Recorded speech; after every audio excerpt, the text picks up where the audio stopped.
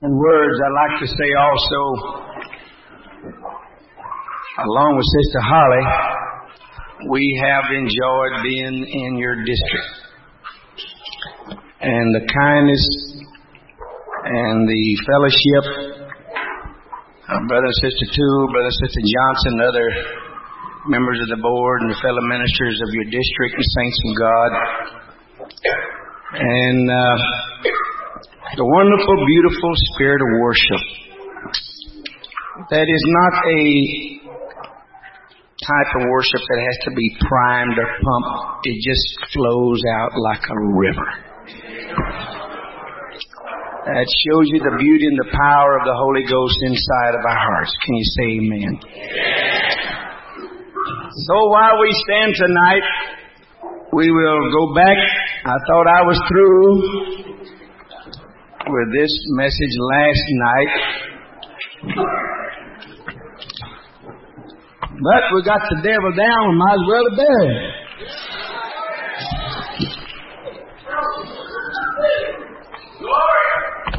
Give him a haymaker first Tuesday night. Knocked him out cold last night. We'll just bury him on tonight and get rid of him. Just get him plumb on out of the way. Amen. So we go back to our original text, 16th chapter, the book of St. Matthew. When Jesus came into the coast of Caesarea Philippi, he asked his disciples, saying, "Whom do men say that I, the Son of Man, am?" And they said, "Some say thou art John the Baptist, some Elias, others Jeremiah, or one of the prophets." He saith unto them, "But whom say ye that I am?" And Simon Peter answered and said, "Thou art the Christ, the Son of the living God." And as far as I'm going to read tonight, "Thou art the Christ, the Son of the living God." Would you ask the Lord to bless the Word of God tonight? Shall we pray? Everybody pray and ask the Lord to bless His precious Word.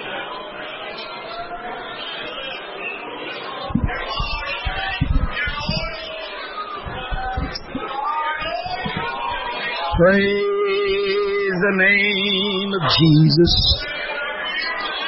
Love you, Lord. We love you. We love you. We need you. We need you. We need you. We need you. I need you, Lord. I need you, Lord. I need you, Lord. I need you to touch me with your Spirit. Open my understanding to your Word. Bless your people tonight, dear Lord, as we come to the Word of God through the Holy Ghost. Bless it to our hearts. Jesus' name, in Jesus' name, in Jesus' name, in Jesus' name. And everybody said amen. You may be seated. Thank you very much.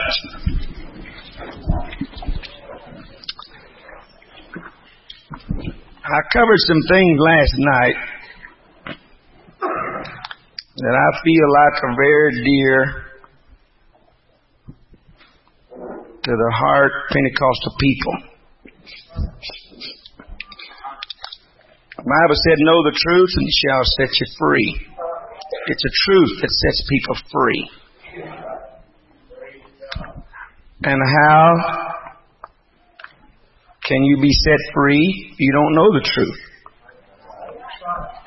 And how are you going to know the truth? Somebody don't preach it to you.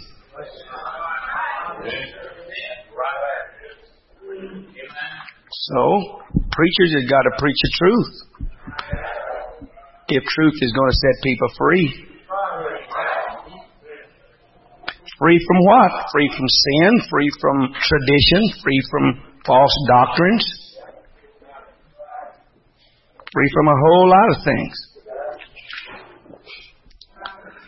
We dealt with last night concerning the Godhead. And we asked the question. Our subject was in the form of a question. Is Jesus all of the fullness of the Godhead, or is he only the second person in the Godhead? Tonight we want to go a little step further and ask another question. Is Jesus Christ the eternal Son of God or the begotten Son of God?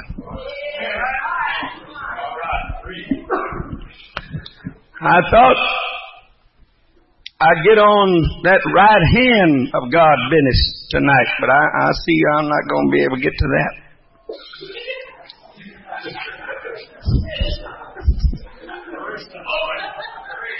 Because I done got into something on this. It's going to take longer now than what you probably want to wait on here tonight for preach.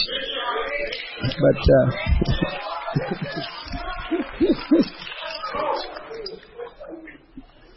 I don't mean I've just today got a brand new revelation about this, but I'm just saying that the Lord is just working me over with it real good.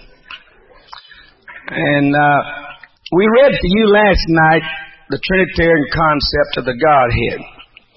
They believe in just one God, but they believe that there are three separate individualities in that Godhead. They believe that they are three persons in that Godhead, and they believe that they are co-equal, co-eternal, and co-existent. They believe that Jesus Christ, they believe that God the Father is the first person in the Godhead. They believe that Jesus Christ is the second person in the Godhead, and they believe that the Holy Spirit is the third person in the Godhead. They teach. You heard me tell you that I got the textbook. I know what to teach. I went to the seminary and I went into their bookstore and I said, I told the lady at the sales desk, I said, I want the textbook that you teach in this seminary on the Trinity that you use as a textbook. So she showed it to me and I bought it. That's been a long time ago. So I know what they believe and I know what they teach as far as their doctrine is concerned. So that's what they believe. So they believe and they teach that Jesus Christ is the second person in the Godhead. They also teach that He's the eternal Son of God. Now, how in the world can you be co-equal, co-existent, and co-eternal and yet be a son?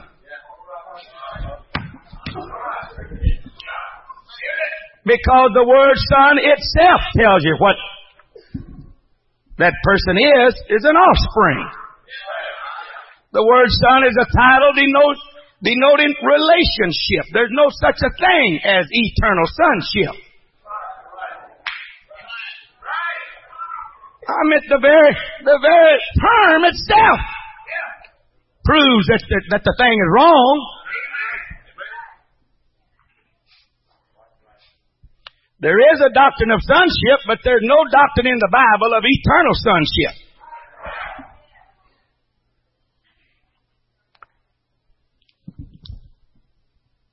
Now, the scripture that they use to substantiate their doctrine, I want to ask Brother King to turn to that scripture. It's John 17:5. I didn't put it on your list, but you can add it right now. He got so many now, he never will get to them all, so he might as well start out with this one. So the Trinity says Jesus Christ is the second person in Godhead, which is the eternal Son of God. And they use to substantiate that doctrine, eternal sonship. One of the scriptures, and the main one, is John 17:5 to argue the point. Well, let's see what John 17:5 says. Read it, Brother King. And now, O Father, now listen carefully what the man said. glorify thou me with thine own self, with the glory which I had with thee before the world was. Now that sounds just exactly like he was sitting up there with him before the world was, don't it?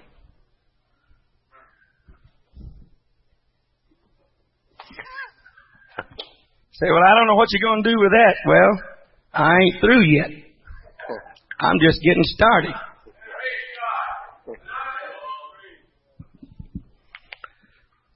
First of all, I'll come back to this. I just want you to hear the scripture that they use. Jesus is a friend. And if you notice the book of John, it is a book of redemption. The 17th chapter, he's a dealing with his fleshly work on this earth. He's fixing to die. Right. And the previous verses says in his prayer, the hour is come. Started off with the hour is come. Mm-hmm. It's getting close to the cross time. Getting close for him to die.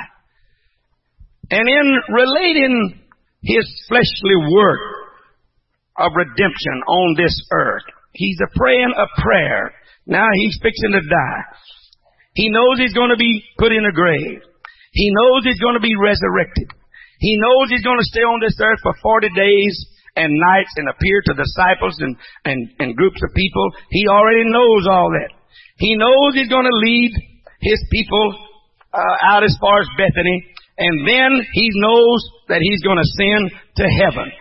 Now, you know good and well that he cannot pray a prayer for God to bring him somewhere where he already is fixing to go in about 40 or 50 days.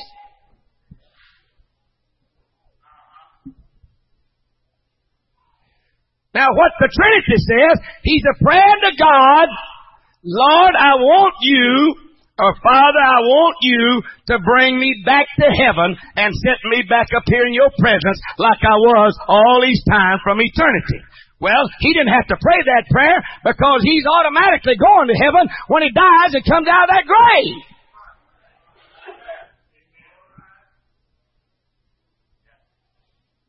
So that would be a senseless prayer for Jesus to pray. He already told his disciples. In fact, he shook his finger and all that bunch of faith said, you destroy this temple in 3 days, I'll raise it up again.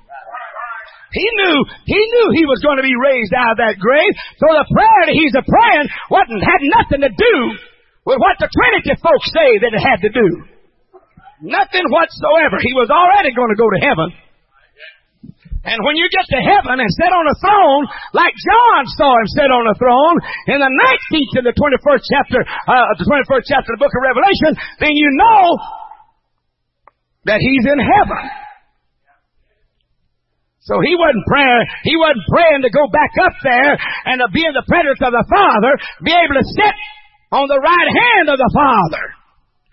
I can't get in the right hand tonight, but that right hand don't mean direction like you think it does and like the Trinity thinks it does. It means position.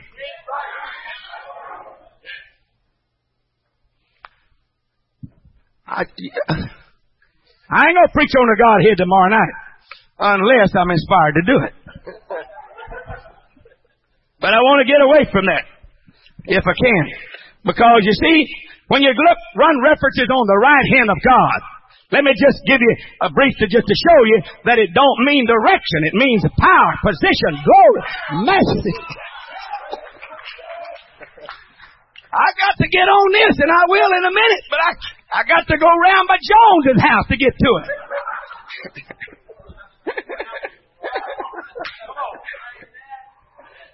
Moses, in referring to God dividing the Red Sea, described it as the right hand of God that parted the waters. Now you know good and well, when you read the account of the children of Israel crossing the Red Sea, God didn't come down there and reach down with a physical hand and part the waters. The Bible talks about the finger of God. David talked about the finger of God. God never come down there with a finger and done anything.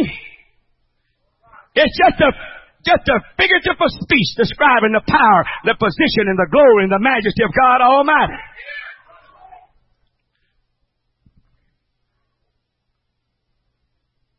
So when you're talking about Jesus sitting on the right hand of God, you just are talking about Jesus elevated and exalted to the position that he was supposed to be in, and I can't go into that. I'll have to quit now on that.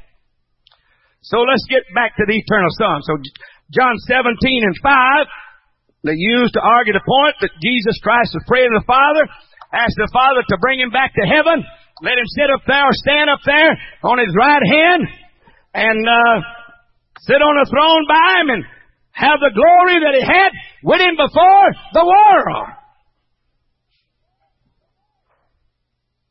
But if you'll notice, the phrase, he didn't say, let me have the glory that I had with you from eternity. He said from the world. There's a vast difference between the glory from the eternity and the glory from the world. All right.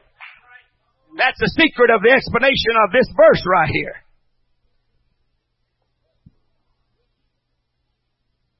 But first of all, let's look at the two words, eternal and begotten. And let's see what the Bible says. Now, the Trinity says that Jesus Christ was the eternal Son of God. All right? The word eternal means everlasting, without beginning, without ending. It means forever. The word begotten means to beget, to bring forth, to bring into being or existence. Now, what does the Bible? You see, the two words themselves contradict each other and mean completely opposite things.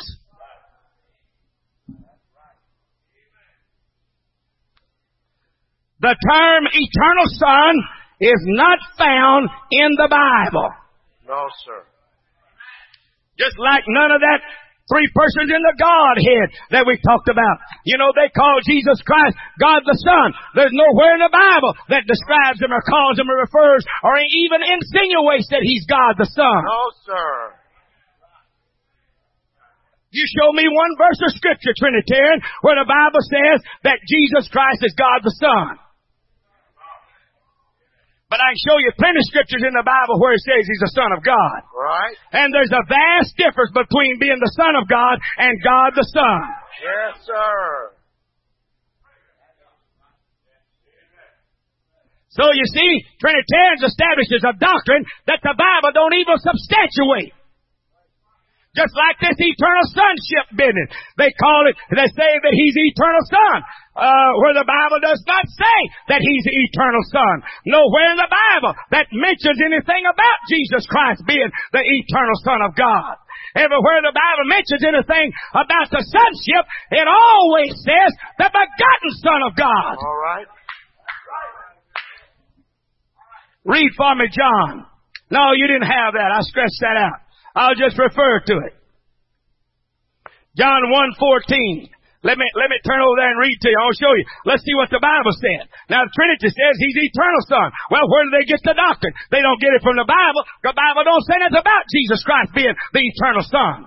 What does the Bible say he is? The Bible says in John, the first chapter, get your Bible and mark it. You don't believe the Bible said. And the Word was made flesh and dwelt among us. And we beheld his glory, the glory as of the only begotten of the Father, yes, full of grace and truth. Didn't say nothing about eternal. Right.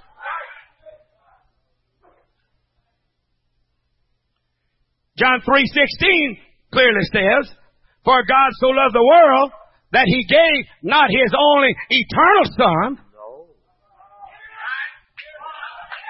Oh, Jesus. Hallelujah to God. He didn't say that. Well, how can you make an eternal Son out of a begotten Son? The word Son itself tells you that that Son was brought into existence or into being. Yes, sir. It denotes relationship. It means that you're an offspring. It means that there was a time that you did not exist. So there was a time, according to John 3:16, that Jesus Christ did not exist as a Son. For God so loved the world that he gave his only begotten, not eternal, but begotten Son. All right. Now, let's go to verse 18 of that same chapter. He that believeth on him is not condemned, but he that believeth not is condemned already, because he hath not believed in the name of not the eternal Son, but the only begotten Son of God. Yes, sir. So the Bible establishes the doctrine that Jesus Christ was not the eternal Son of God, but he was the begotten Son of God. There's no scripture in the New Testament that refers to Jesus as the eternal Son of God. So how can you believe a doctrine that cannot be substantiated from the Word of God? I'm telling you that Jesus Christ is the only begotten Son of God. He is not the eternal Son of God. All right. So when you go to 1 John 4 and 9, it's the same thing. He substantiates the same thing and called Jesus Christ the only begotten Son of God. So everywhere there's a reference to Jesus Christ, his sonship, it refers to him as the begotten Son of God, not the eternal Son of God. So, a begotten Son cannot be an eternal Son. There's no way that a begotten Son can be an eternal Son. It's be contradictory to the Word of the Lord. All right. I'm going to show you something here tonight, so stay with me a little while. Would you do it? Yeah. The Bible tells us that there was a certain day that the Son came into existence. Yes. Read for me Psalms 2 and 7. Let's go back to the Old Testament and look at a little prophecy here. I will declare the decree. I will declare and decree. The Lord hath said unto me. The Lord hath said unto me. Thou art my Son. Thou art my Son. This day. This day. Have I begotten have thee. I begotten thee. This day have I begotten thee. I will declare it and I will decree it that this day I have begotten thee. This day I have brought you, my Son, into existence. This day, my son, you never existed before this day. But after today, you will be a son. And you will be the Son, the only begotten Son of God. All right, so we see that this scripture here refers to a certain day. All right? Read Luke 1:31 through 35, and let's see when this day is going to come about. And behold, thou shalt conceive in thy womb. All right, and behold, thou shalt conceive in thy womb. And bring forth a son. And bring forth a son. And now let's find out who this son is going to be. That's going to be in the womb of this young virgin Mary. All right, read. Thou shalt bring forth a son. And shalt call his name Jesus. And shall call his name Jesus. He shall be great. He shall be great. And shall be called the Son of the Highest. And shall be called what? The Son of the Highest. The Son of the Highest. And the Lord God shall give unto him. And the Lord God shall give unto him. The throne of his father David. The throne of his father David. Now you know that's talking about Jesus, don't you? Right. All right. Hallelujah. If it's a talking about Jesus, it's a talking about the only begotten Son of God. Not talking about an eternal Son. All right. So he's going to sit on the throne of his father David. And he shall reign. And he shall reign. Over the house of Jacob. Over the house of Jacob. Forever. Forever. Now notice. Read. And of his kingdom. And of his kingdom. There shall be no end. No end. Then said Mary unto the angel. Then said Mary unto the angel.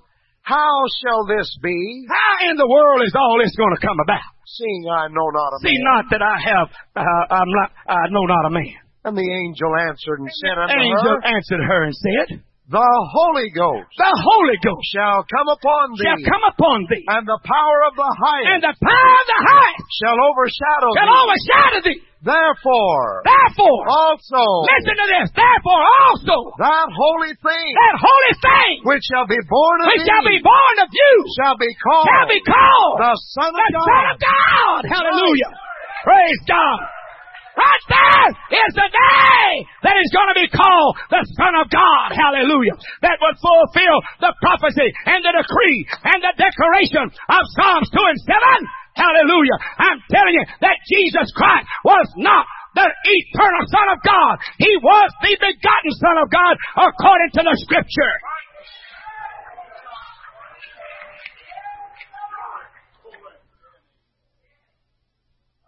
So you know good and well when you go back to John 17:5, when he talks about, Lord, glorify me and let me have the glory that I had before I come to this earth. You know he can't be talking about eternal sonship because he was not an eternal son. The Bible doesn't say it. So he's got to be talking about something else. Amen? All right, let's look at it here now. Let's look at it in Luke 2, 6-7. Now we'll go back and refer while Brother King is getting this verse of Scripture. Luke 2, 6-7. Luke 1, 31, 35 prophesied. The angel did that Mary was going to conceive and bring forth a son. And that son would be called the Son of God. She didn't know how it was going to happen. See, she knew not a man. She wasn't married yet. She was just engaged to a young man named Joseph. He said, I'll tell you how it's going to happen. The Holy Ghost is going to overshadow you. And that which is born of you is going to be of the power of God. And a miraculous move of the Spirit upon you. And you shall bring forth a child. And when it comes time for that child to be delivered, you're going to call him the Son of God. When was that day fulfilled? Go to Luke 2, 6 and 7 and it'll tell you when it was fulfilled. And so it was. And so it was. That while they were there. All right, now what it is, you know, that they had to go to Bethlehem for tax and all that kind of stuff. You know the story of the birth of Jesus Christ was on this wise, and it tells you that in the first 5 verses. Don't have time to read all that. All right, so they got down there, and about the time that they got down there, she began to have some labor pains. And they went to the inn, tried to find a place to get a room so the baby could be born. And they couldn't find no place because there wasn't no room. They finally found a stable out there, and in that stable, they was there, and this is what happened to her while she was there in that stable. What did he say? The days were accomplished. The days were accomplished. This is a day. For 9 months he's carried this baby. And now then there's labor pains. And this is a certain day that Psalms 2 and 7 prophesied about. Right. That there would be a day that this Son of God would come. Hallelujah. He said there'll be a day.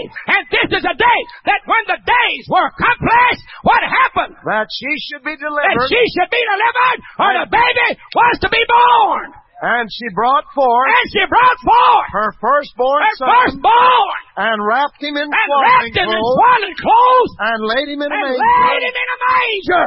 That was the day that the Son of God was born. Right there in that manger. Amen. That's the first time that the Son of God ever existed.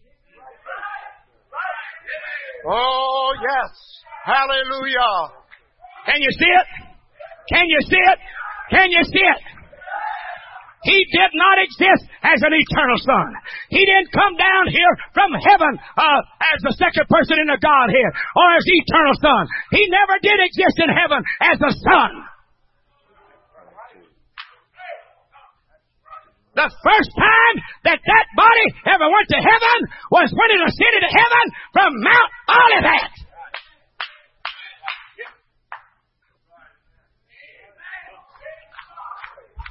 Jesus and the Son never was up there before that time.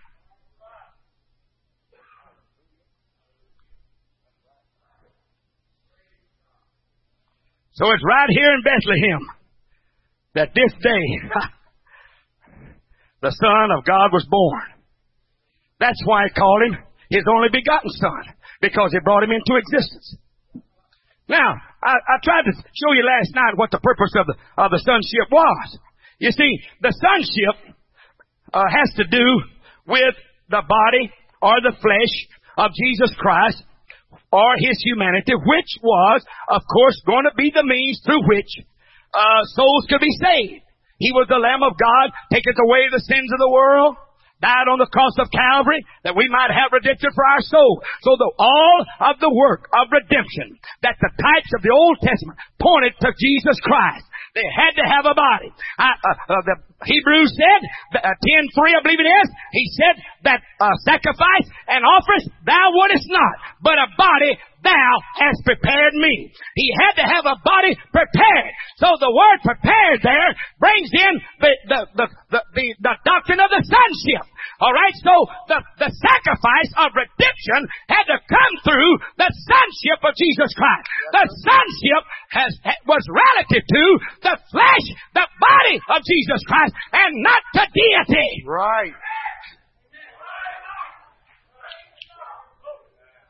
Had nothing to do with deity whatsoever.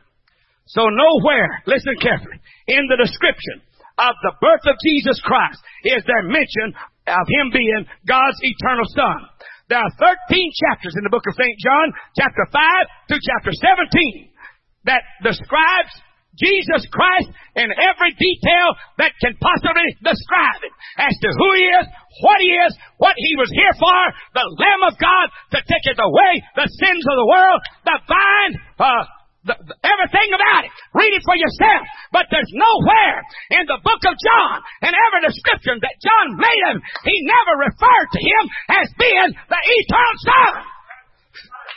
He always referred, when He referred to the sonship, He referred to Him as the only begotten Son of God, not the only eternal Son of God. All right.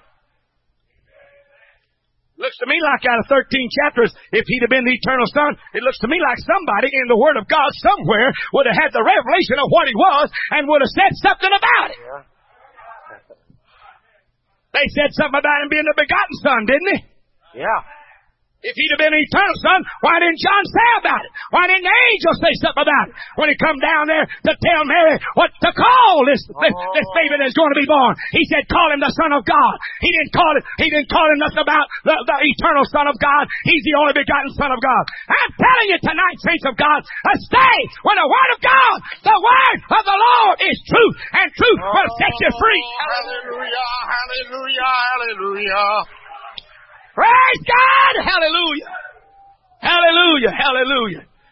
So not one time in the whole 13 chapters from chapter 5 to 17 that describe Jesus everywhere in the world that could be described. Not one time did it mention anything about Jesus being God's eternal Son. Not one single solitary time. Where did Jesus get the title Son of God? He got it at His birth at Bethlehem.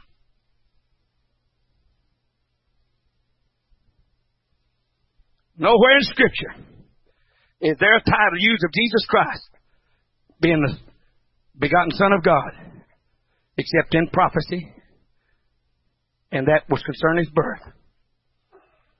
Nowhere. Nowhere in the Old Testament or the New does it refer to Jesus Christ as existing as an eternal Son prior to His coming in this world through the womb of Mary at the city of Bethlehem. Nowhere. How can you establish a doctrine when you can't find one Scripture in the Old Testament nor one in the New that will describe Jesus Christ or even refer to Him as being existing as a Son prior to Him being born of the virgin birth Mary? Hallelujah.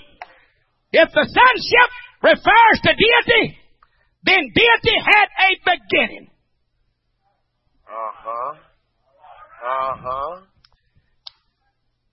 And if deity had a beginning, that destroys the Trinitarian concept of the eternal sonship. So that doctrine don't hold water either way.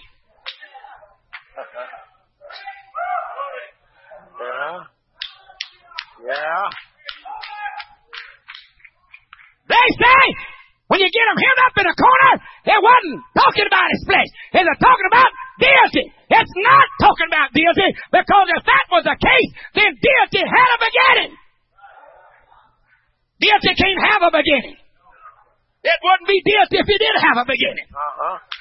So the very thing itself destroys the doctrine of eternal sonship of Jesus Christ. Hallelujah. All right, so let me show you something.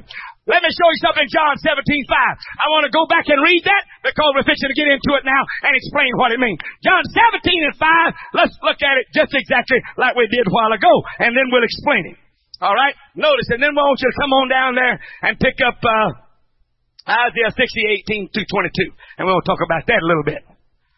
John 17:5. What did He say? And now, O Father, glorify Thou me with Thine own self, with the glory With the glory which I had which I had with thee before the before the world.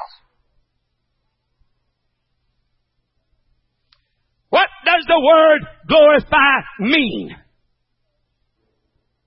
What does the word glory mean? What kind of glory was Jesus asking for? If he'd have been the eternal Son of God, he wouldn't have had to ask for glorification. He would not have had to ask for any type of glory. If the sonship would have involved deity, if it would have involved deity, you know what deity is? Deity is God Almighty. So the sonship had nothing to do with deity. It had nothing to do with God as far as deity was concerned. The sonship had only to do with the human flesh of Jesus Christ. Right. Because that flesh was the replaying, the sacrifice, the Lamb of God that was going to shed innocent blood for the redemption of mankind on the face of this earth. It has to do with His flesh and not His deity. It cannot mean deity. There's no way that it can mean deity. And it cannot mean both deity and flesh. It can only mean flesh. Only flesh. That's all it can mean.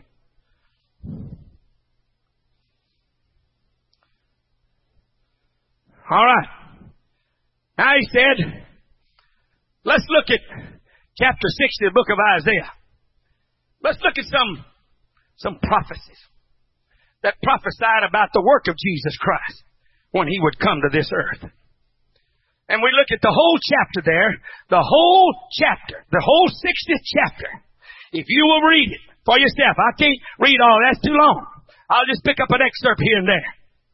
But the whole 60th chapter of the book of Isaiah is a prophetic declaration of the time when through Jesus Christ will come the full restoration of Israel and the Messiah's reign in the millennial kingdom. And the battle, the last battle with the devil and his kingdom, and he will conquer every rebellious person and nation and kingdom that's ever reigned in this world. The world that he's talking about has to do with this earth. Cosmos.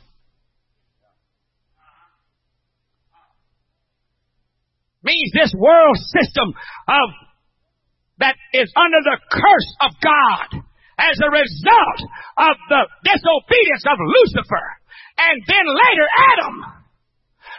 This world that you're looking at tonight, my friend, is not like it was when God created in the beginning. No, sir.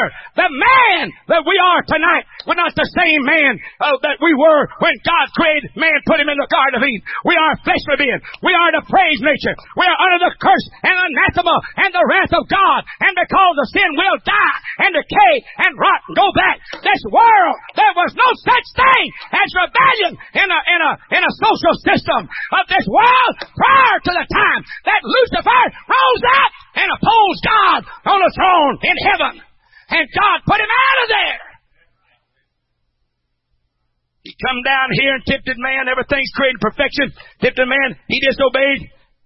And you lost it. You lost the perfection. You lost your righteous nature. You lost your eternal home.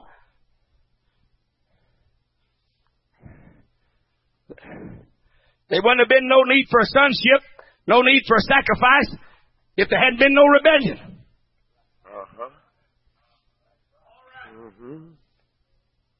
All right. So the whole 60th chapter of the book of Isaiah is a prophesying about the work that Jesus Christ is going to come to do when He finally comes 700 years later, born by the virgin birth Mary. What did He say? Verse 18, verse 22 through, Isaiah 60, 18, 22. What I'm trying to say.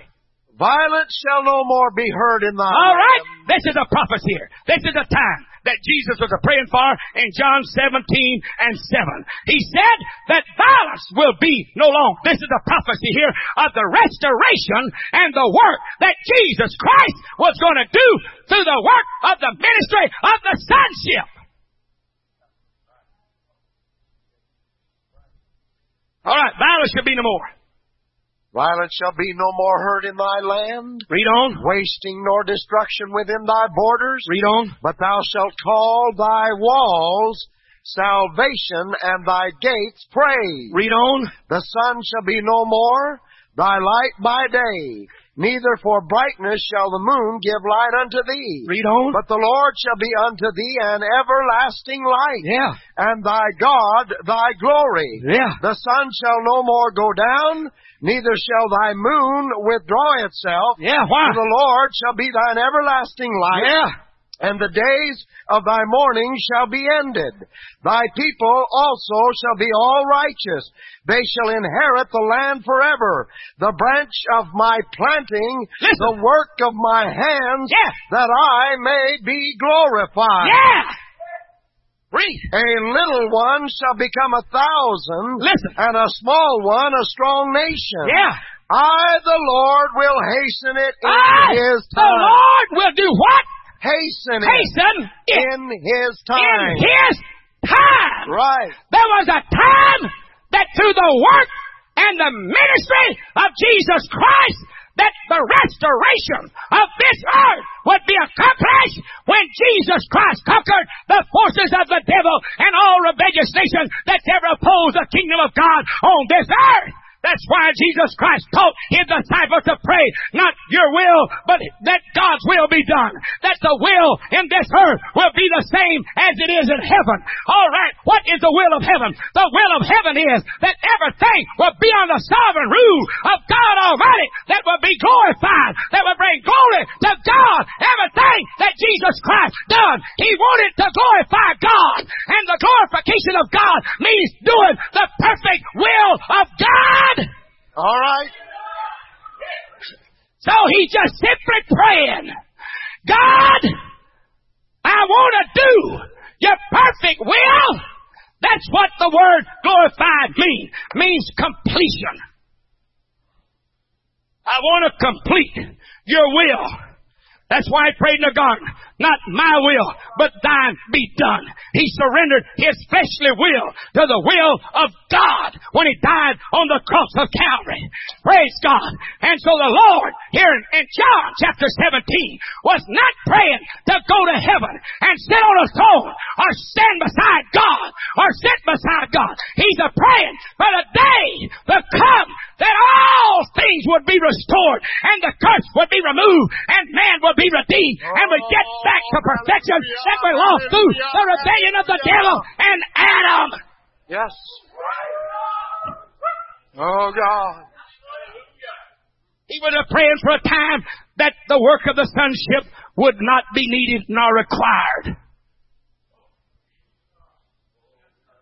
That's all in the world He's a praying for. Now, let's look at Isaiah 61, 1 and 2. Listen to what it says here. Now, this two verses here is going to give you a double work, twofold work of Jesus Christ. Verse 1 and half of verse 2 gives you the work of Jesus Christ in the flesh at the first advent. Beginning with the word and in chapter 2 is a conjunction, a time, the latter work that He's going to do when He gets to heaven with that which He has done on this earth. So let's read it and listen to what the Word of God has to say. What did He say, Brother King? The Spirit of the Lord God The Spirit of the Lord God is upon me, is upon me. because the Lord hath anointed me The Lord hath anointed me to preach good to tidings preach good tidings unto the meek. unto the meek. He hath sent me to bind He up sent me to bind up the brokenhearted. the brokenhearted, Oh yeah. to proclaim liberty to the Proclaim captives, liberty to the captives. and the opening of And- the prison All right. The opening of the prison to them that are bound, to them that are bound. to proclaim the acceptable year of To the Lord, proclaim the acceptable year of the Lord. and the day of vengeance of our God. All right. Now right there. And the day of the vengeance of our Lord is a talking about the 6th chapter of the book of Revelation in the time of the tribulation when the wrath of God is going to take vengeance upon this ungodly world. God is going to cleanse heaven and earth, and you're going to have a new heaven and a new earth. and everything that's rebelled against God will be restored back to the original sovereign rule of God Almighty before Lucifer ever was rebellious against God, and Adam disobeyed the Lord and brought the curse of this earth upon mankind and upon his labor.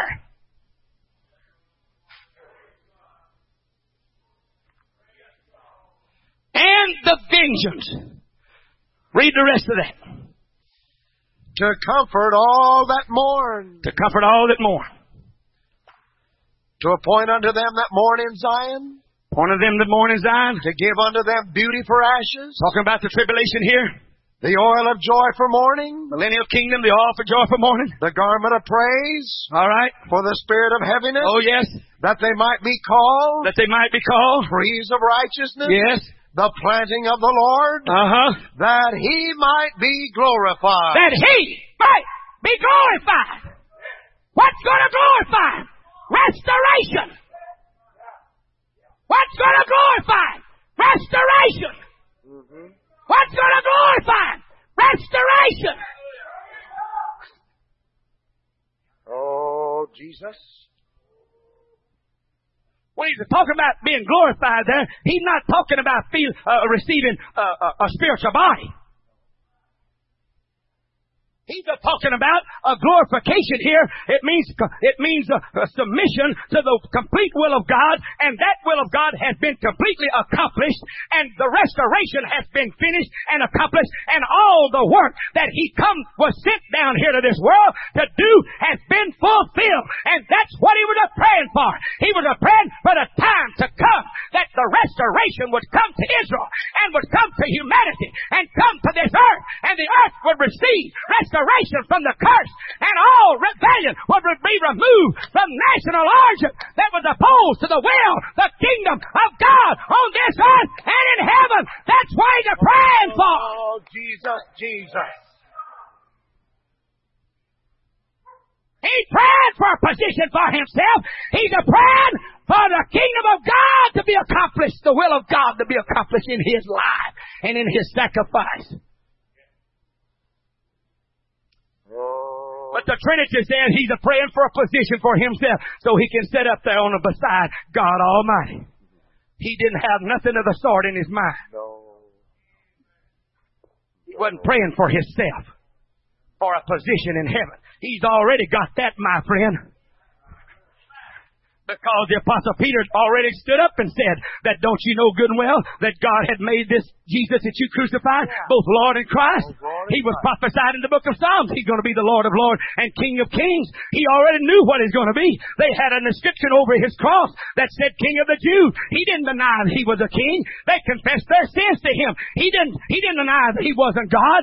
Oh no, friend of mine. He wasn't praying for a position for himself. He's already got that position in heaven. He was praying for the glorify him here meant that Lord complete the will of God in my life that would result in the restoration of the kingdom of heaven being accomplished through the rule of the sovereign will of God.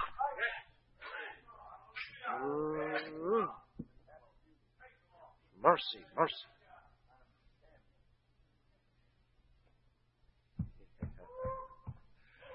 Oh, hallelujah. I'll show you what he's praying for. Philippians 2. This is time he's praying for 9:11. You listen to this word here. Jesus wasn't asking nothing for himself, but Paul described that in Philippians 2:9-11 what would be accomplished through Jesus Christ, the sacrificial offering on the cross of Calvary. Because he said, the hour's come. I'm fixing to go. And he said, and when he got to Gethsemane, he said, this flesh don't want to die. This flesh is rebelling. This flesh don't. He said, if there's any other way that I could drink this cup, that I could get by without drinking this cup, let it pass from me. And so when he's praying here, it's the same kind of prayer that he's praying in the Garden of Gethsemane. It was a flesh that didn't want to die. But he's praying that he would have the power to surrender the will of the flesh in order to bring glory to God. And would accomplish the restoration. Oh, the flesh didn't want to die. You have to pray yourself. Your flesh don't want to yield. Your flesh don't want to die. Your flesh don't want to pray. Your flesh don't want to sacrifice. But you got to surrender. He said, not my will, but thy will be done. Right. Hallelujah. Hallelujah. what he was praying for in John 17. Read it.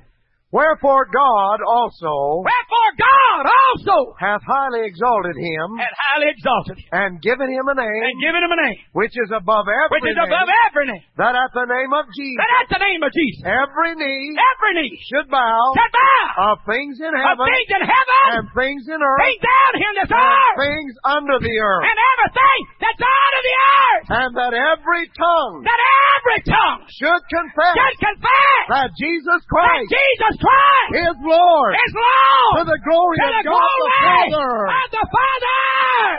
Praise God, praise God, praise To the glory of the Father. God. What brings glory to the Father? What brings glory to the Father? Does him sitting up there beside him bring glory? Oh no. It's the will of God that's been accomplished in the sacrificial offering that was resided in the body of Jesus Christ that restores everything that's under the curse. That's what glorifies God.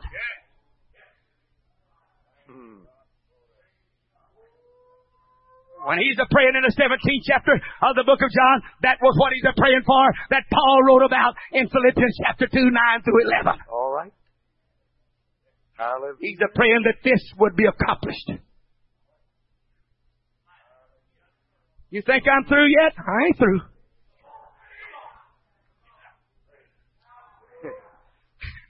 Hallelujah. So Jesus is in the flesh was asking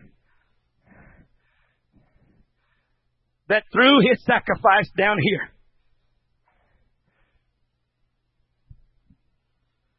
that sacrifice would accomplish the will of God in restoration. Give me Romans 8:17-25.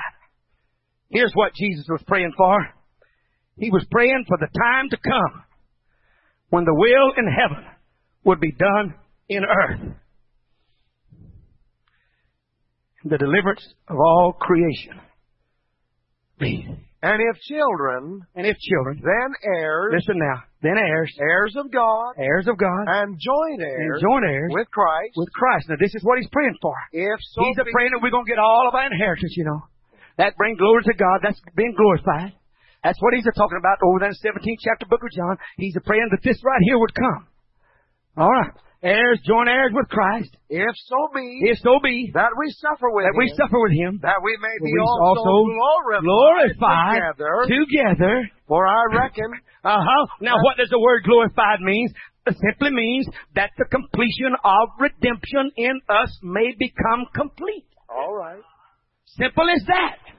Because he tells you in this verse right here what he's talking about. So glorifying God is the thing that brings about the completion of that which Jesus Christ come to complete. And God does not get glory and is not glorified until this time comes. Hallelujah. But there will come a time that we that are saved and filled with the Holy Ghost, baptized in Jesus' name, will eventually receive a spiritual body like unto Jesus Christ, made in the image of God. And that's what he's talking about. That will glorify God because we're all going to be glorified together.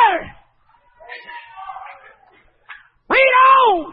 For I reckon that the sufferings of this present time are not worthy to be compared with the glory that shall be revealed in us. For the earnest. You see, we're going to have some glory revealed in us. How are we going to have it? By the completion of the redemption that God has provided for mankind that makes up the body of Jesus Christ. Oh, God. And when God sees us standing there as a bride, praise God, and he sees the redemption of the work of Jesus Christ, then what it has accomplished and what his purpose was for sin in the first place, it will glorify God and it will bring glory to the kingdom of God. But when Jesus shows off this bride of his, praise God, as she come to strutting down that streets of gold, a robe in white, and God, praise God, is going to get the glory. I said God is going to get the glory. Hallelujah. Hallelujah. And whenever the Bible talks about a marriage, and whenever Jesus Christ, our husband, stands up there, praise God, if we get married to Him, we're already espoused, Paul said. We're engaged, but there's going to come a time we're actually going to have the ceremony. Then we're going to have, praise God, marriage supper of the Lamb. And then we're going to have a honeymoon on top of all that. Yeah. And when all of this is accomplished, then this is what glorifies God. Read on.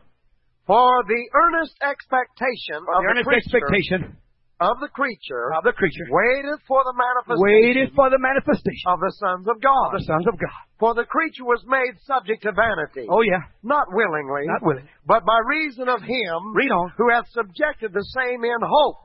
Because the creature itself also shall be delivered from the bondage of corruption. Shall be delivered from the bondage of corruption. Into the glorious liberty. Into the glorious liberty. That's what Christ was praying for. Read the very next verse under John 17 and 7, and you'll see that He prayed for the disciples that God would keep them. Yes, sir. Why was He praying? He was praying because this right here is what Paul said was what the sacrifice of Jesus Christ was all about. He said, I've got to go, but I want to pray for them before I leave.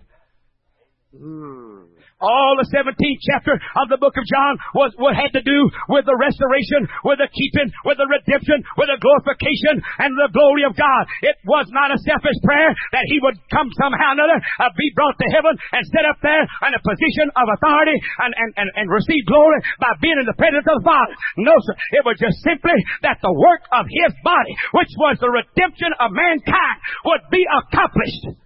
And that God would get the glory through that accomplishment. And He's telling us that right here in this verse.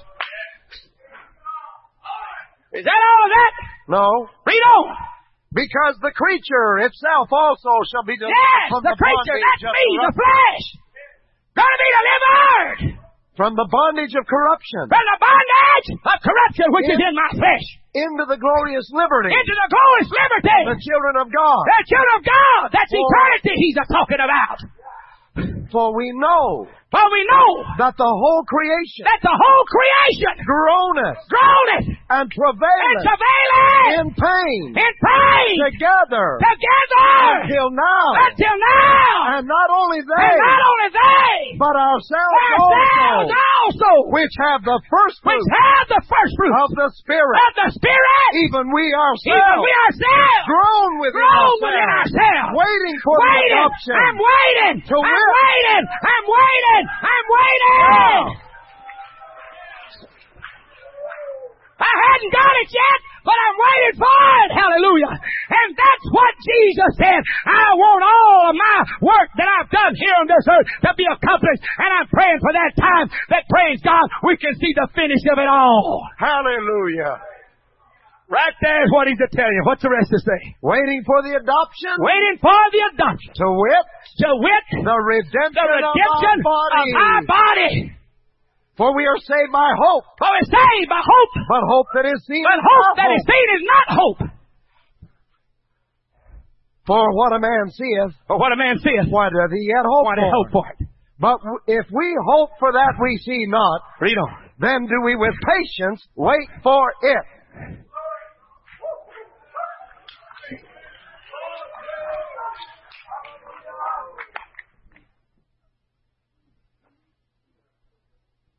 What is Jesus praying for? That's what He's praying for. All these that I died for. Jesus. That the final act of redemption. When they receive the glorified body.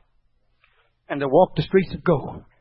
And all earth has been cleansed from the curse. And all rebellion and insurrections and oppositions to God and His cause and His will and His sovereignty on this earth will have been subdued and annihilated and done away with. And the earth will be set on fire. and renovated. And the heavens will pass away with a great noise, and the elements will melt with a fervent heat. And there will be new heavens and a new earth wherein dwells righteousness. There will be no whoremongers there. There'll be no liars there. There'll be no adulterers there. There'll be no devil there. There'll be no antichrist there. There'll be no sin there. There'll be no swearing there. Praise God. That's the way it was. That's the way it was in the beginning. That's the way it was in the beginning. Before there was a Lucifer that ever rebelled against the divine throne of God. What was the position of Lucifer? What was his authority in heaven? He was a cherub of God. He was a bright star. He was the most beautiful of all angelical creations. He got exalted in himself, lifted up, and he was given the authority to protect the wholeness of the throne of God. And he desecrated that authority. Thereby, he corrupted heaven. And he was put out.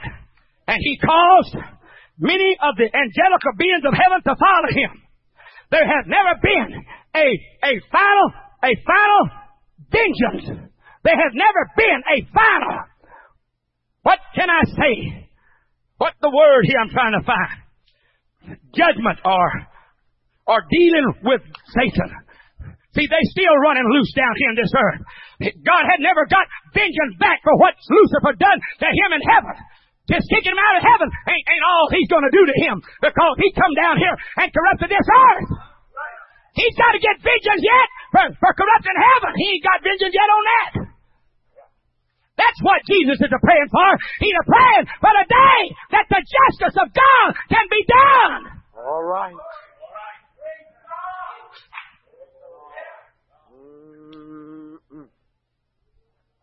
And it's all going to be done through the body of Jesus Christ. It's through Jesus Christ that defeats death. It's through Jesus Christ that defeats sin. It's through Jesus Christ that defeats the devil. Yes, sir. And so God cannot be glorified, and God's will in heaven cannot be done in this earth until Jesus Christ finishes and accomplishes the will wherein He come to this earth to do.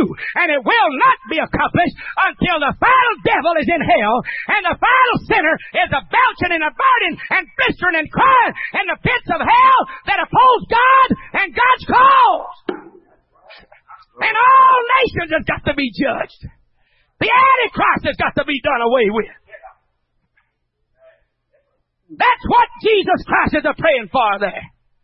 For that day to come, that this will be accomplished. Can you say hallelujah? Hallelujah. Do you see it? Hallelujah. So Jesus Christ is not praying to go back to heaven and be in God's presence. He's already fixing to go there when He comes out of that grave.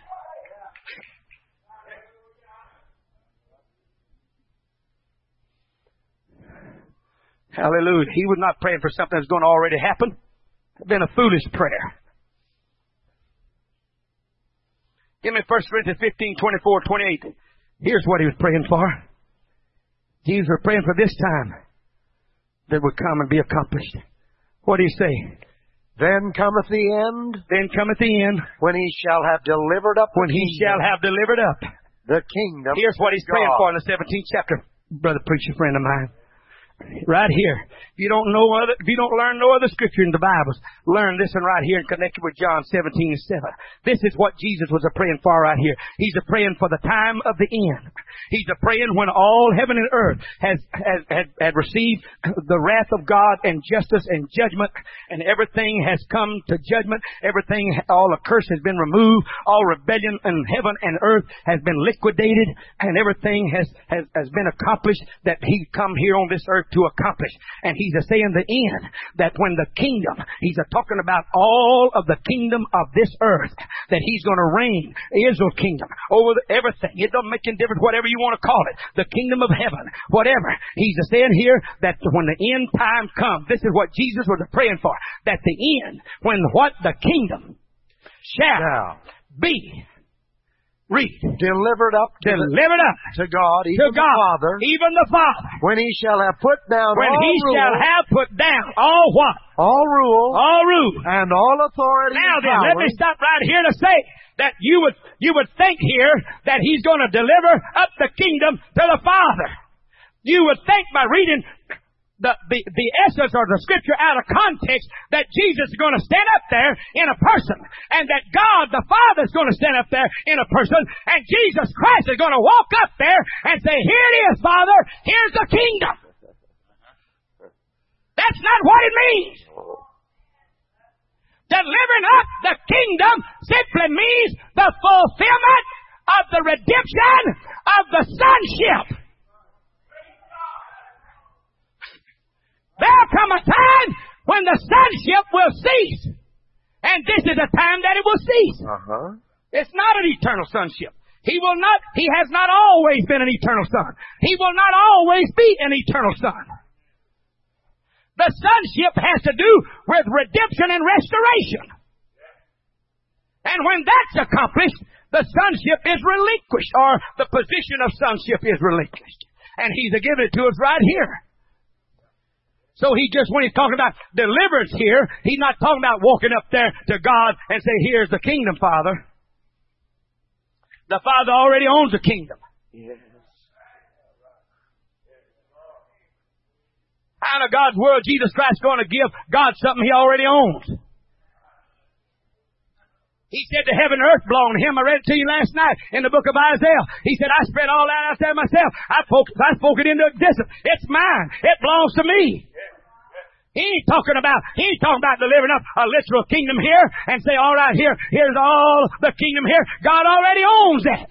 He's simply talking about the deliverance here is deliverance of the position of the sonship, and He no longer needs the act of redemption, because the last soul that's ever going to be saved has been saved, and the devil is put down in hell with all of his angels. The earth has been renovated. The judgment has taken place, and everybody that wasn't saved, they were put into hell, and it was a new heaven and a new earth. It just simply means that the work of redemption and the position of sonship is ceased. Read on. For He must reign till He hath put all enemies under His feet. All right, so He must reign as Son until the Redeemer, Savior, until He has put all enemies under His feet. The last enemy that shall be destroyed. So when He's done that, is death. Yeah. For He hath put all things under His feet. All right, He's put all things under His feet. That doesn't mean that He's standing up there and He stomped everything down and they're all standing under His feet. You know it don't mean that. It just simply means that He has conquered. That's what it means. Whenever He gives us the power to stomp, to step, to trod on serpents and scorpions, He doesn't mean that we're going to get out here and stomp the devil out of people. I guess not. That's right. So when He's talking about putting it on His feet here, He's not talking about bringing all the kingdom and somehow or another getting everything on His feet. He'd have to have some mighty big feet with it to get everything in heaven under His feet. So you know He ain't talking about that. It's just simply talking about conquering. Just like it's talking about delivering the kingdom unto the Father. It's a figure of speech. Means that the sonship has ceased because it has accomplished its means and its purpose. And the same way right here, when He talks about the thing that's under His feet, it means I've conquered every enemy of God and man as far as salvation and redemption is concerned. All right. What else did He say? But when He saith all things are put under Him. All right, when He says all things are put under Him. It is manifest that He is accepted. All right, it's manifest that He's accepted. Which did put all things under Him. All right, read on. And when all things shall be subdued. And when all things shall be subdued. Then shall the Son also. The Son also. Himself. Be subject unto Him. No, it didn't say. The Lord shall be put unto Him. But remember, Jesus Christ is both Lord and Christ. Only the Son position of Jesus Christ will be submitted and surrendered and put under. Oh, ain't that beautiful, Holy Ghost filled church? Do you understand that? He's just relinquishing one position. He holds a bunch of positions. He's going to reign as Lord. Yeah. But the Lord is not surrendering to God. The Son is surrendering to God. All right? When was the Son born? By Virgin Mary. That's when He was born. Hallelujah. What was it born for? For the work of redemption. What's been surrendered to God? The work of redemption. Because everything's been redeemed. Read on. Only the sonship is being relinquished here. Then shall the Son also Then himself, shall the Son also himself be subject unto be him subject unto Him that put all things that under put him, all things under Him. that God may That be God all may be all in and all. Hallelujah. Yeah. So Jesus Christ will not have the position of sonship, but He will be Lord of lords and King of kings and will reign as the sovereign God in eternity to eternity. God. That's what He was praying for in John 17 and 7. For this verse right here to be fulfilled.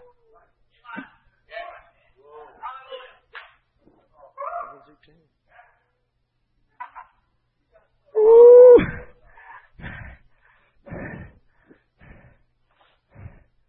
All right.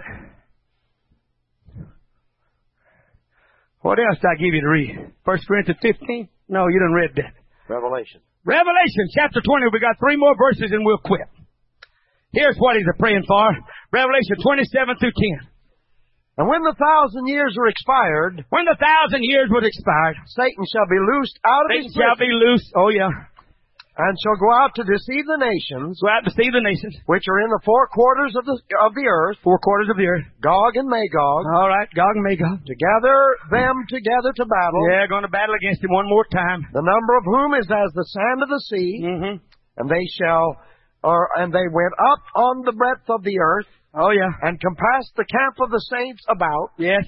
and the beloved city, Yes. and fire came down from God out of heaven, Fire came down from God out of heaven and devoured them, and devoured them, and the devil that deceived them and the devil that deceived them was cast into the was lake of cast in fire the lake of fire and brimstone, and brimstone, where the beast where the beast and the false and the prophet false prophet are, are and shall be and tormented shall be tormented day and day night and night forever for how long? and ever. Forever. And Forever. ever. And ever. And Forever. ever. And ever. Forever. And ever. That's what He's praying for. For the day that devil would be defeated and put out of this world and never have the opportunity to oppose the will of God in heaven or this earth. Hallelujah. Hallelujah. Give me the first 7 verses of Revelation 21. This is what He's praying for in John 17 and 7. And I saw a new heaven And I saw a new heaven and a new and a earth. new earth. For the first heaven For the first heaven and the first and the earth first earth were passed away, passed away. and there was no more sea. There's no more sea. And I, John, And I, John, saw the holy I city, saw the holy city, New the Jerusalem, New Jerusalem, coming down coming from God, from God, out of heaven, prepared as a bride, prepared as a bride, adorned that's for her adorned for her husband. And I heard That's what He's praying for. That's what He's praying for. That's what He's praying for. All Right right. there in John 17 and 7. Because this is the final and completion and accomplishment of the will of God concerning the body of Jesus Christ as far as redemption and restoration and the removal of rebellion and removal of the curse of God from everything that was under God's creation and God's rule. Hallelujah. Jesus Christ has accomplished that. And now He's ascended. The earth has been renovated. The heavens, praise God, is new. The earth has been made new. And here the New Jerusalem is coming back to this earth. Praise God, as a bride that's adorned for her husband. That through 7, read on. No. And I heard a great voice Listen now. And I heard a great voice out of heaven saying, out of heaven saying, Behold, Behold, the tabernacle the of God tabernacle of God is with men, is with men, and He and He will dwell will dwell with them, and they shall and be they shall be His people, and God Himself shall be with them, will be with them, and be their and God, be their God. and God. That's what God wants. That's what Jesus went. God went down there in the garden to visit with Adam in the cool of the day. But the devil beat him out of it. But there's going to come a time when God is going to be God, and He'll be sovereign again. He'll rule through the body of Jesus Christ. Praise God. And He will be God, and we'll be His people, and He'll dwell in the midst of us, and we'll not need a Redeemer because we are redeemed by the blood of the Lamb. Read on. And God shall wipe away and all God tears. shall wipe away, not the Son. The Son's already surrendered His sonship. But now it's all God. Oh, Jesus. It's all God. Who is God? Jesus. Yeah.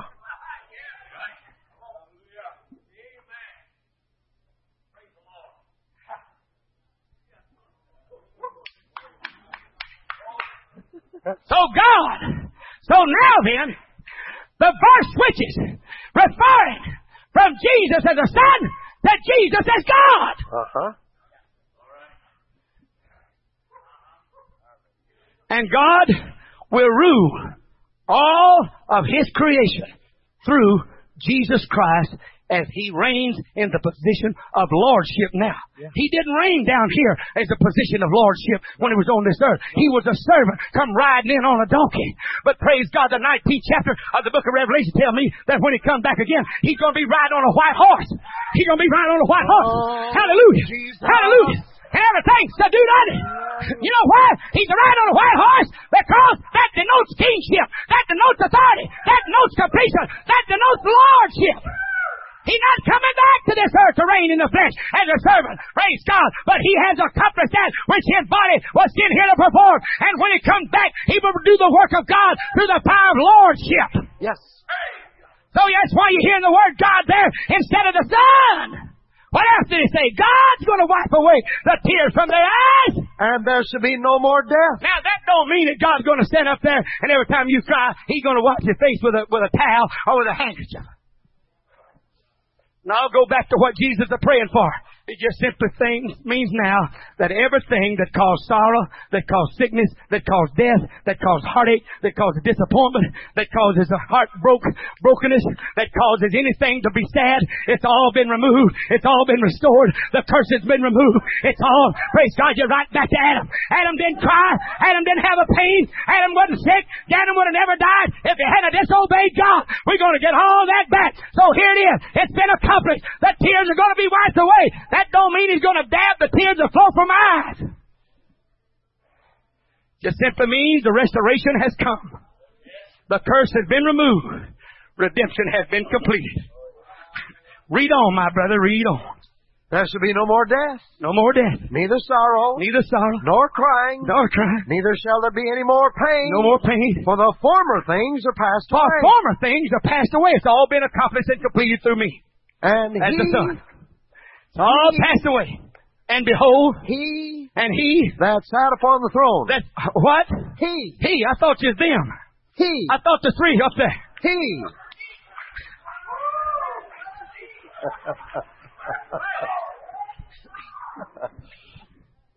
Trinity says there's three up there, but John been up there. He never seen but one. Now who's just talking about? He been talking about God. Yeah. He just been talking about God here all the time, wiping away our tears, no more sorrow, death conquering all that. Now He that sits upon the throne, what is going to happen to it? Behold, I make all things new. I make all things new. And He said unto me. And He said unto me. Right. For these words are true and faithful. And He said unto me. It is done. It is done. It's all finished. I am Alpha. Listen, it's all finished. And now then, I'm no longer a son, but I am what? I'm Alpha. I'm Alpha. Omega. I'm Alpha. Yes, I'm Alpha. I'm Alpha. I'm Alpha. And Omega. The beginning and the end. Glory. Hallelujah. God, praise God, praise God. I'm no longer the Son, but I'm Alpha, and I'm Omega. I'm the beginning, and I'm the last.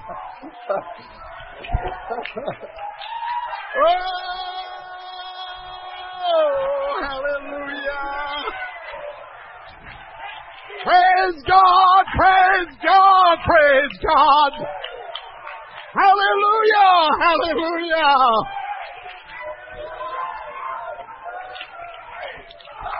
Right, He's God Almighty now. Yeah. I'm Alpha, Omega, The the beginning. first, the last. Yeah. I'm He that was, Yeah. which is to come. Yes, sir. God Almighty, Oh, hallelujah. God Almighty. So now then, Jesus will reign in heaven as God Almighty instead of the Son.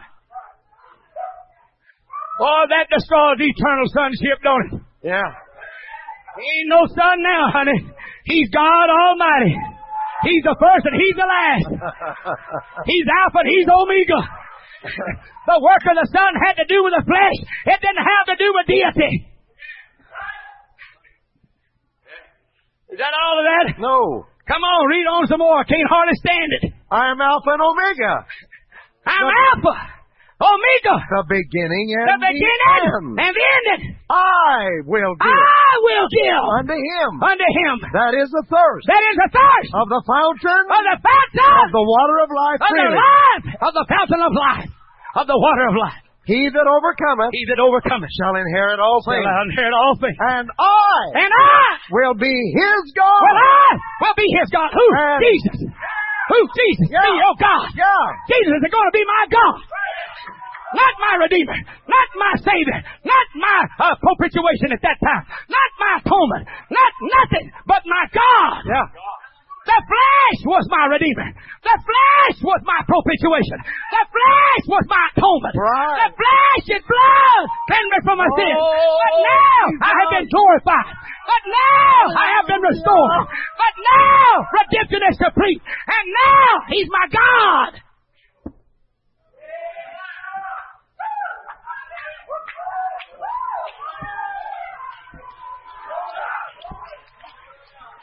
I'm washed out. And all that. And he shall be my son. And He shall be my son. He ain't talking about Jesus' son. He's talking about us. About us. Right. Don't you let the devil get that squeezed in there to make you think he's talking about Jesus' son. no. He's talking about us here, About His us. children. Now, one more verse of Scripture, Revelation 2, 3, and 5, and let's close. That's what Jesus is praying for right here. He's praying that this would come. Yeah. This is the glory He was looking for. This is the glorification He was talking about in John 17 and 7. He wasn't talking about going up there and sitting down beside the Father like the Trinity says. No, He's praying for the completion of the work of redemption, when all things will be restored back to the originality, free from rebellion and the curse. That's what He's praying for. Now close with this verse. And there shall be no more curse, There should be no more curse. That's what He's praying for. but the throne of God But the throne of God and of the Lamb and of the Lamb shall be in it. shall be in it, And his servant and His servant shall serve him. shall serve Him, And they shall see his and they face. shall see His, And his name and His name shall be in their shall be forehead. in their forehead, And there shall be no night and there. there shall be no night there, And they need no and candle. they need no candle, neither light of the sun. neither light of the sun. For the Lord For the God Lord God giveth them light. giveth them light, And they shall reign and forever they shall reign and forever, ever. forever and ever. That's what Jesus was praying for. That's the time He's praying for. Praise God. And Paul said that was the time that we all groan and moan and wait for, the time that He will become Lord of lords and King of kings and reign as Alpha and Omega, the beginning and the end of God Almighty. Aren't you glad tonight that you know the truth of the living God? Praise God! Praise God! Praise God! Praise God! I'm glad for the word of the Lord. I'm glad for the truth of God. I'm glad that God has fulfilled His will and that it's going to be accomplished. Look up, child of God. Look up, preacher. Look up, child of God that's going through trouble and trial and tribulation. There's a day coming when you're going to get it all back.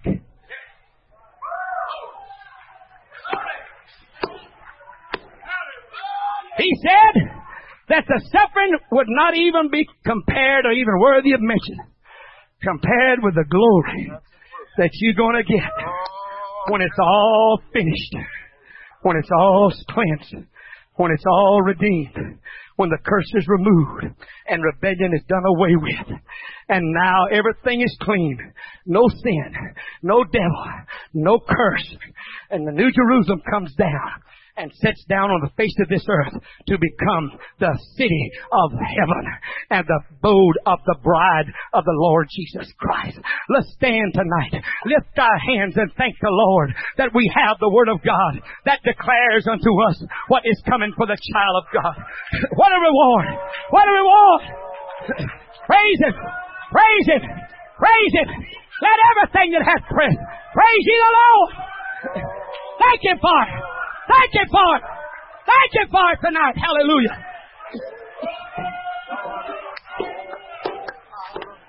Glory! Hallelujah! He's gonna be my God!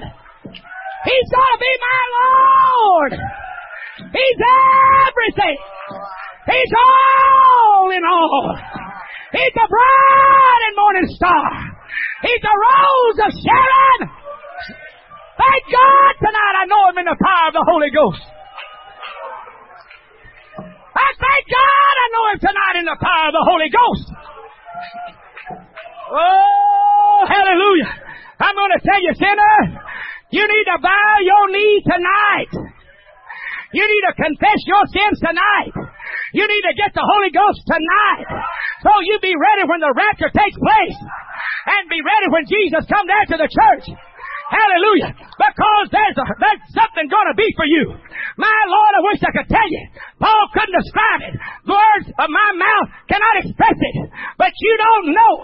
But Jesus Christ has accomplished something for you. He said, in my Father's house are many mansions. If it were not so, I would have told you. I go to prepare a place for you. And if I go to prepare it, I'm coming back after you. That where I am, there you may be also. Get ready, church. We're about to receive our glorified body. You got a down payment on it. You got a first measure of it. But you fixing to get the rest of it.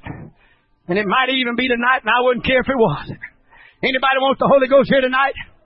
If you do, step out of those aisles. Come with your hands raised, repenting in your heart, worshiping the Lord.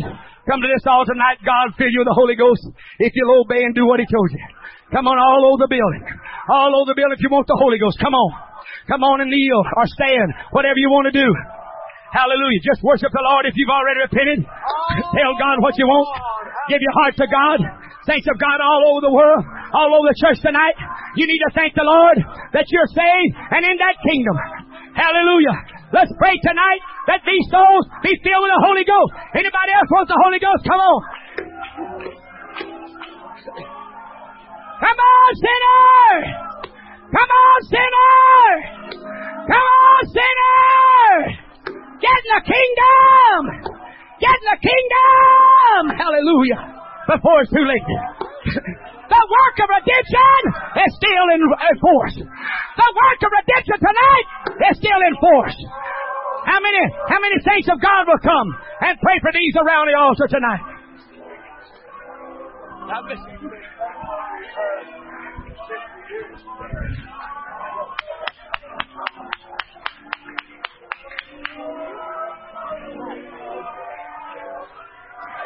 Come on, church. Come on, let's pray for these around the altar. Come on, let's plead the Lord. Come on, sinner. The work of redemption is still functioning. Still in this world. But there's going to come a day that it's not going to be here. You need to get right with God tonight. Come on, church, let's pray.